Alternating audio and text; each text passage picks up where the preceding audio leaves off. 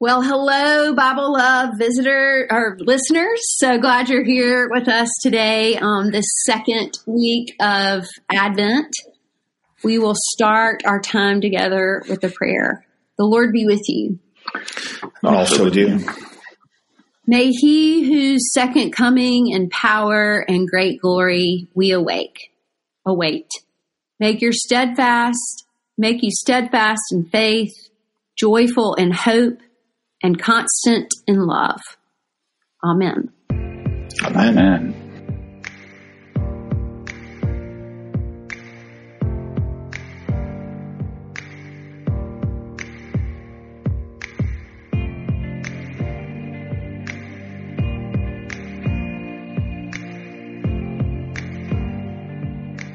So we have wrapped up Judges. If you haven't listened to that, go back and listen to that. It's been a wild ride. And so we need to take a break from that craziness. And so as we've been doing between the books of the Bible, we invite someone on just to come talk about Scripture in general, how we approach it in our lives, how it's helped shape us.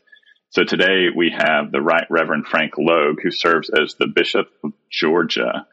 He has been bishop there for a little over a year. He was one of the first pandemic bishops, which I thought was a fascinating thing, figuring out how to lay hands when we can't lay hands and all of that. And maybe we'll talk about some of that. So, Frank, how are you doing? Thank you for being with us. Oh, good. Glad to be with you. It is a dreary day in Savannah, so gathering for recording audio seems perfect. It's a good day for listening to a podcast, so let's talk about Scripture, shall we? Absolutely. That sounds good. Well, Frank, tell us in general, as a human being, as a follower of Christ, as a minister, however you want to put yourself in category, what the Bible means to you. Sure. I mean, Scripture is where I encounter the story that God wants me to hear and reflect on, right? So not what we sometimes want it to be, a guide that we can go running to in times of trouble. It doesn't work well for that. I can't, get back a biopsy result that isn't what I want and go rushing to the chapter that's going to tell me how to deal with that. But I find that if I marinate myself in Scripture regularly, then there's a sense that God's got this, whatever this is, and the sense of how God's got this, right? And so that's been important to me. It's not really the view of Scripture I was raised with. I grew up in a household that was more fundamentalist. I went to a private Christian school with a graduating class of 9 and memorized a whole lot of the King James Version as a child. I stay connected to that graduating class. We've all changed, grown, evolved in different ways, but I appreciate being handed Scripture. I have over time had my views shifted as I sit with Scripture. That journey has been shaped by the words of the Bible as much as anything else. But it's been an ongoing process for me. And so certainly I was handed things like the Bible being inerrant and what that exactly meant, like it's sort of scientifically inerrant, historically inerrant, that sort of thing. And yet I've never stopped taking the Bible seriously in my life. And so it's been an ongoing journey with the same text, and you come back to it. And each time you come back to it, you're in a different place and you're hearing it in a different context. And so so now what I see is it's mostly the story that God wants me to hear and know and reflect on. And I experience it as inspired text in the sense that not only were those who wrote it inspired, but the reading of it is inspired. And God is present with me in the reading of it and reflecting on it. So that a comparison I've used before, and then we can dig a little more into questions you have or whatever, but communion bread. I know all about communion bread we used for 10 years, starting a church from scratch in Kingsland, Georgia, because I used a recipe I'd gotten at Virginia Seminary. It's honey wheat bread. I know exactly what goes into it. My daughter and I used to make it for the church until, as a church planter, we were able to pass it off to other members and share with them, and they're making the bread. And knowing everything about the very human process of making that bread did not prevent it from being the body of Christ for us in worship in a very real way, the real presence of Christ.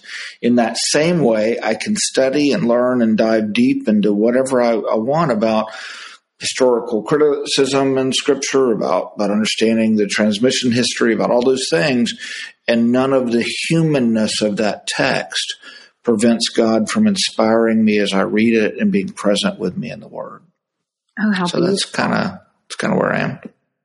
What a great analogy with the communion bread. Love that. I didn't go to Virginia Seminary, but the two of you did. But they're teaching y'all some cool things like how to make bread. Right. I didn't learn how to make bread. I should have. You have to ask the right questions, man. It's not all they can't hand you everything, I learned how to play football at BTS.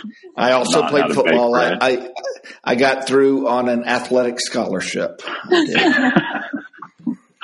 That was not me deciding that. The dean of the seminary one time came up. I was co-captain of the team, and she said, "Frank, I understand the loss that you had to Trinity School for Ministry, but General Seminary is coming in, and I want to win, and I hate to put too much pressure on you, but your athletic scholarship is on the line." And I said, "Dean, I don't have an athletic scholarship." She said, "Last time I checked," and she was telling the truth, "you do not pay tuition for this institution.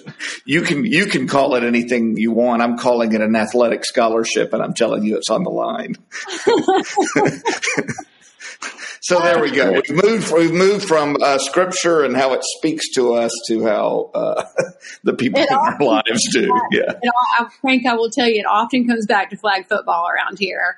Okay, and I can add to that conversation this year, because where I went to school, the Seminary of the Southwest in Austin, Texas, won their flag football for the first time ever this year. So thanks be to God. Thanks be to God. Yeah. Great picture of Cynthia Bridge Kittredge, just like, I can't believe it happened. So yeah, it's one of the things I share with the Bishop of Atlanta, the other diocese in the state of Georgia. Is Bishop Wright and I played football together. That's great. I love it. That's great. Yeah. We'll have to sit down, you, me, and Ian Lash, and talk about football at some point. Ian and I were kind of co-captains, and we spent way too much time game planning for Trinity School for Ministry. Yeah, we were not successful. So we didn't lose our scholarships, though. No, I didn't either, but we lost all 3 games to Trinity School for Ministry my 3 years there. Yeah. It's hard to go on the road with 8 people and come back with a win. Yeah. That's my excuse. So as much as I'd love to talk football, which I would love to, some of the things you talked about, I have a similar upbringing, more conservative tradition, where memorization of Scripture, views of Scripture, like I remember a pastor explaining to me about a pastor who was a scientist in his previous life, explaining about the dome that covered the earth and how it prevented things and allowed people to live to certain ages. And I have this vivid memory of him explaining to me how these things that are in the Bible happened, physically and scientifically. But as I've grown and evolved, and I thought about this, I'm teaching a confirmation class, and this past Sunday, the focus was on the Bible, one of the canonical things we talk about. And there's some folks there that have wrestled with that in the past, and, they're kind of deconstructing these things, and they're coming at it. It's like, this isn't like a guide, or this isn't like a textbook that's telling me things. How do we approach Scripture? And so I just love for you to talk a little bit more about how you've grown and evolved, and how you see, in the context of the community, how the Bible is best used as that guide, or that however you phrased it, about kind of the inspiration Like, how do you see that that's lived out in the church community? So I think it's lived out in two ways that are happening at the same time. And one of them is individual reading of Scripture and reflecting on it at the same time of doing that with community. And so gathering with a community for worship. One of the hard things about making the move from pastor of a local congregation I was first canon of the ordinary here in the Diocese of Georgia and then bishop, is I really miss weekly Bible studies with people. It's not that never happens, but I used to be able to do that basically 52 weeks a year. It was ongoing in the church. I would be away some, but the study would continue, and sitting and reflecting with people on it was helpful. But I preach more than 50 sermons a year, and sort of reflecting on that for people, with folks, getting feedback on that. That's one way that I encounter Scripture, and they're encountering it. And then the other is through my daily devotions of morning and evening prayer. Now, my wife and I, Victoria is a tertiary, a member of the Third Order Society of St. Francis. She's been life professed for more than a dozen years. And our practice every morning is wake up, get a cup of coffee. By about 5:20, 5:30 in the morning, we're sitting on the couch. We pray morning prayer together. And together is a weird term. So we sit by each other and we're each praying the same things, but silently. When we get to a spot for Scripture, we then read that together. Sometimes we talk about it, sometimes we don't. We then move back into our prayers. I've got a prayer list where I'm praying for the prayer needs of the diocese. She has her prayer list from Third Order Society of St. Francis of people she's praying for. So together and apart both, right? And then when I'm on the road away from her, keeping that same pattern of prayer. We have often read through the whole Bible together in the sense of we've done that 8 times together, read through in a year the whole Bible. And then we also used a lectionary from the Book of Common Prayer. And they each have their pros and cons, right? So reading through the Daily Office lectionary skips a lot of the tricky bits. Connects you better to the seasons of the church year when there are seasons like Advent and Lent. They do that well, but it doesn't have you encounter all of Scripture. And so we find that it's good to take a break and to do something and to use different translations. So last year, from the first Sunday in Advent to the Saturday before the next first Sunday in Advent, we read through in a year Robert Alter's translation, the Hebrew Bible, which is pretty newly out, and at the same time, David Bentley Hart's translation of the New Testament. And we use the pattern found in oneyearbibleonline.com. And One Year Bible can give you you can type in whatever your start date is, and it will give you a daily pattern of reading Scripture that has you reading a little Old Testament, New Testament, Psalm, and a couple of verses from Proverbs, which is easier read in a short bit. So we've used that. This year, that was 2 years ago. This past year, we had bought Biblioteca. It was a fundraising campaign to create a new Bible that was a beautiful 5-volume set, well-typed set with a different translation, the NRSV updated as a scholar's translation. And we set up a pattern, and for the first time ever, we read through from Genesis to Revelation in order, as opposed to dividing it up. And that translation also had the Apocrypha. So we read through Old Testament, Apocrypha, and New Testament all in a year, 4 pages in the morning, 4 pages in the evening. And so to do those two things together, to have the reading Scripture together every day, and then the worship of the church with Scripture in it, that really just sort of informs my faith. And the best words I have for it are it's a way of marinating in Scripture. And the reason I moved that is I looked at people who I knew in the church, and I wasn't good about always doing morning and evening prayer. I wasn't good about, and this is as a priest. I just had fallen into, I've got small child at home and I'm really not doing it. It's a thing that I say it matters to me, and I'm missing a lot. And then I realized that the people in my life who really I admire when they go through adversity had been marinating themselves in Scripture, and this needs to become a priority for me. This is a thing that can't be hit or miss. It can't be that I get it 3 days a week and feel like a champ. I'm not judging anyone but myself, and just saying, discovered that this daily encounter needed to be a high priority for me. Victoria and I had read through the whole Bible before I went to seminary. It's not like it was a pattern we'd never had, but it was just, again, sort of falling into different times of life. And so for me, then encountering it in that way informs encountering it in worship, right? So that it breaks apart the loose verse, like we're reading 6 verses and talking about it, because I've encountered those 6 verses kind of in course before. And so I don't know, I feel like I take Scripture so much more seriously than I did as a younger fundamentalist who thought that no human could take Scripture more seriously than, right? But I take it literarily as opposed to literally, in the sense of understanding poetry as poetry and apocalypse as apocalypse. Frank, can you talk a little bit more about that? And let me ask you a specific question about that. Like, I was having a conversation with someone yesterday, and this women should not speak in church. She's like, but the Bible says, women should not speak. Or you could use like it. There's tons of examples of things like that. And my response always is, we've got to take it in the context it was written, and the historical time and all those things.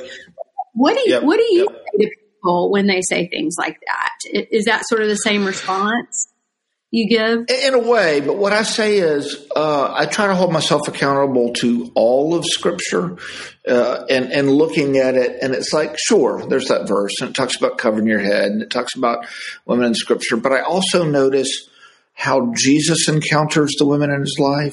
I notice how Paul writes to women in leadership in the church. And so I'm noticing a lot of things that are happening that seem very counter to the culture that's telling me that that's the way it is. You're reading the stories of amazing women of faith, upheld as amazing women of faith, the book of Judges has that. We've got, and then you move into the faithfulness of Hannah, and just throughout Scripture, you're encountering something very different. Routinely getting images of God that are feminine in nature, that sort of thing. So I'm like, okay, hand me a verse, but great, hand me the whole of Scripture, and I can't be a misogynist anymore. I can see how misogyny is present in the Bible, but sin is present in the Bible, right? It's not that. So I'm looking at all of that and seeing that together with my prayer life, with women in my life and in the church who help me see those parts differently, because Scripture taught me to look at the fruit that the tree is bearing and to see what it is. And so I don't have to worry too much about whether I'm interpreting a given verse right about women in the church, to understand that I am seeing people called by God, gifted by God, who are priests in the church, and they are bearing fruit of ministry that I was told is what the life of faith looks like. And those are women leaders, right? So I don't have to get bent out of shape that I get this verse right to get that all of Scripture is inspiring my way of looking at those passages. Anytime we want to say, what about these 6 verses that tell us this? I'm sort of like, okay, whoa. I could hand you 4 other verses. Let's stop and just say, where are we finding God present in Scripture, and what does that look like? And how does that relate to the lives we're living? I don't know if it's exactly where you're going. it does. It totally makes sense. And not even just like on the women issue, No, not at all. No. God asking Abraham to sacrifice his son, like all these things that like we can't even comprehend, right? It's some crazy stuff, really, right? And the idea of battles happening and things, and what's interesting though in Scripture is the ways in which there's things that tug at each other. So you've got the specialness of Israel, called as a nation, called out, the experience of the Exodus, and then over in Amos. We got a reading in the daily office for this year, reading through that yesterday, right? Where Amos is saying, hey, didn't I call you out of Egypt the way I called the Philistines out of Caphtor and the Arameans out of Ker? And you stop and go, wait, what? You did what, God? You had this unique relationship with Israel, and it seems to be in all creation, and now all of a sudden you're telling us you were working through the Philistines? You were working through the Arameans? Wait, I thought those were the bad guys. And it's sitting right there with Scripture in tension with itself, saying, notice this. And it's a way, I think, of reading Scripture backwards sometimes. Like, what I mean is, you get to that verse that says, but wasn't I with the Philistines and the Arameans? And you say, whoa. I need to go back to the Scripture about the Philistines and the Arameans. And I need to see that God loved them too, right? And so you get to the end of Mark's gospel and you're hearing about, and these women traveled with Jesus. They paid for the expenses out of their own household and stuff. You go, whoa. I need to go back and revisit all those times I thought it was 12 dudes on a dusty road, because now we're being told it was a larger group and that the larger group was always there, right? In the same way you get to the thing and it's like, and he sent out 70. It's like, whoa, 70. Where did he get 70? Where did that? And you go back and you relook at the verses that came before and say, okay, the context was a little different than what I thought. Yeah. Before I'm so ready to grab hold of the iconic picture of the Last Supper with, 13 men gathered around one side of the table, to remember that this was a upper room and a Passover, and it was somebody's house. And John Mark, from whom we're getting Mark's gospel, seems to have been there, right? There's some verses that hint that this is probably his household and some things he's remembering. And you're like, wait, if it was really a Passover Seder, it's not just a given group. It would be incomprehensible to have it without the whole household present. And so we get to the later part, and there's somebody running off, and their cloak gets grabbed, and they're suddenly running naked into the night. You go, wait, they were there too. We know they were there. We're told that now. Oh, there were more people present. And sometimes it just helps to go back and rethink a little bit what you saw before, in light of what you're reading in Scripture. So Scripture's sort of helping you read Scripture over time. That's what I'm saying. It's the story God wants us to sit with, but that doesn't make any individual verse. If we give it power all by itself, there's danger in that. I mean, the book of Job, when Job ends, God's saying that that his friends who gathered with him were wrong. Wait, wrong? We just quoted them a bunch. And it's like they've given their account of suffering. And God says, dudes, you missed the point. There's something else going on here. So you're supposed to go back and realize, wait, some of what the friends were saying, they had the wrong end of the stick, Well, and I think to your point, I mean, Alan and I are both, ordained priests. We've been to seminary. We learned the Bible, all those things. But I feel like, and I'm cradle Episcopalian, so I didn't really learn the Bible when I was young, if I'm honest. But I really feel like this time we've been in this podcast over a year now, like I'm really learning the Bible. Although I already knew it, but like to your point of like going through it again and really feeling it and being slow and that.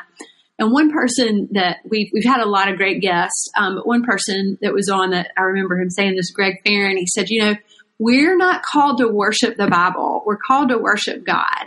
And right. I really love what he said in that, because I think we can get really caught up in the worshiping of the Bible versus right. or caught up in the worshiping of the church versus Jesus. It's this. Oh, my word, yes. Oh, my word. Yeah. Dad admitted one time I fell in love with the church before I fell in love with Jesus, and he's a priest as well. I think that's a beautiful thing to remember. Like the Bible and the church, they're second. God is first, and how can we marry or marinate or all of those things and make them happen in a beautiful way. And we won't be perfect at it, right? Because we're human beings. Which is why I think it's important that the two patterns that I named for you are both in the context of worship and prayer. And so morning and evening prayer, it's in the context of prayers that I have found is helpful for me to encounter Scripture. In Sunday worship, encounter Scripture. And then it's good, aside from that, to have times of Bible study and things like you're doing and diving deep into it. But to realize that it is part of an ongoing life of faith in which the way, I read something and I'm inspired on this given day for that verse to go, wow, that really speaks to me. When I've read it before, and it didn't speak to me in quite the same way before. But, pandemic highlights some things for you in a different way, right? But so does the loss of a relationship, a betrayal. So does losing a job or whatever. All sorts of things cause you to see Scripture differently. But never about the text per se, but about the God who is in the text and the God who is in my heart and life and with us in worship and with us in the daily stuff. Yeah. And so that's why I say the overarching story thing I get from Scripture is I'm in the emergency room with my daughter, and this is real. She's in shock at this point, and it's not really clear that which way things are going to go. They've medically done for her what they can. And really, last time I'd been in that same room, the person I was with died, and that would have been within the year, right? The same hospital as a priest. And I'm just praying, and I had this terrible sense that came over me. Just what I understood was that it was going to be okay. What I didn't understand was whether or not my daughter was going to live or not. I didn't love that. I had a sense that God's got this. I didn't have a sense that medically everything's going to be fine and my daughter's going to live through this day. I had a sense that whether my daughter lives or dies, she's the Lord's, and that God is with her in the midst of this. And that was a fearful and terrible reckoning of my faith that I just would not have arrived at without years of reading Scripture in a way. This sense of, and being with other people who had read the story and knew it. There's a sense in which you can say whether we live or we die, we're the Lord's. Great. That's great. Sure.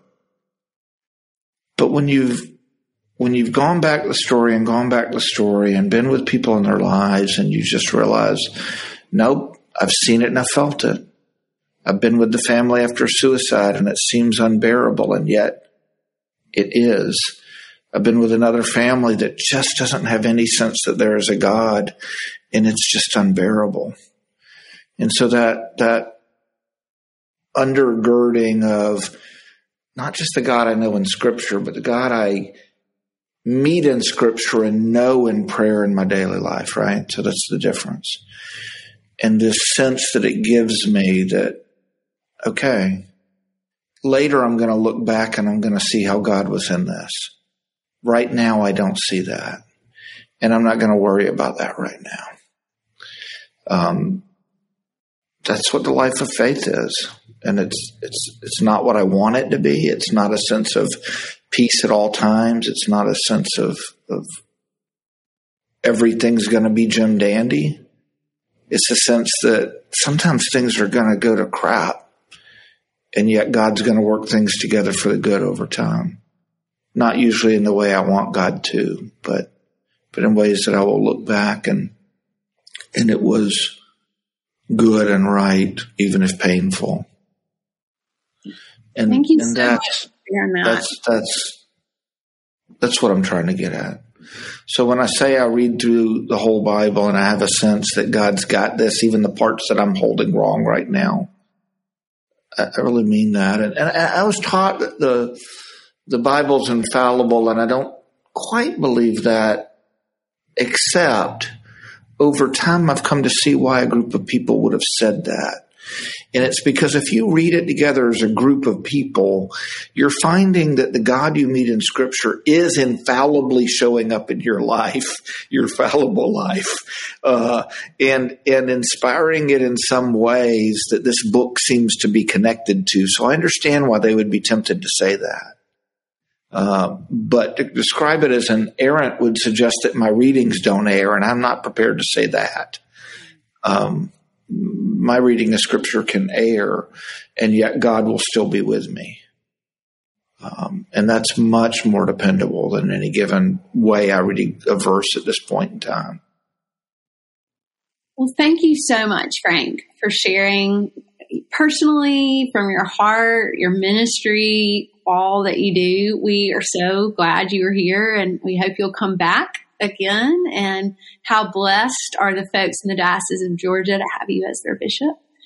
You are too kind. It is a real honor to get to serve as a bishop of the church.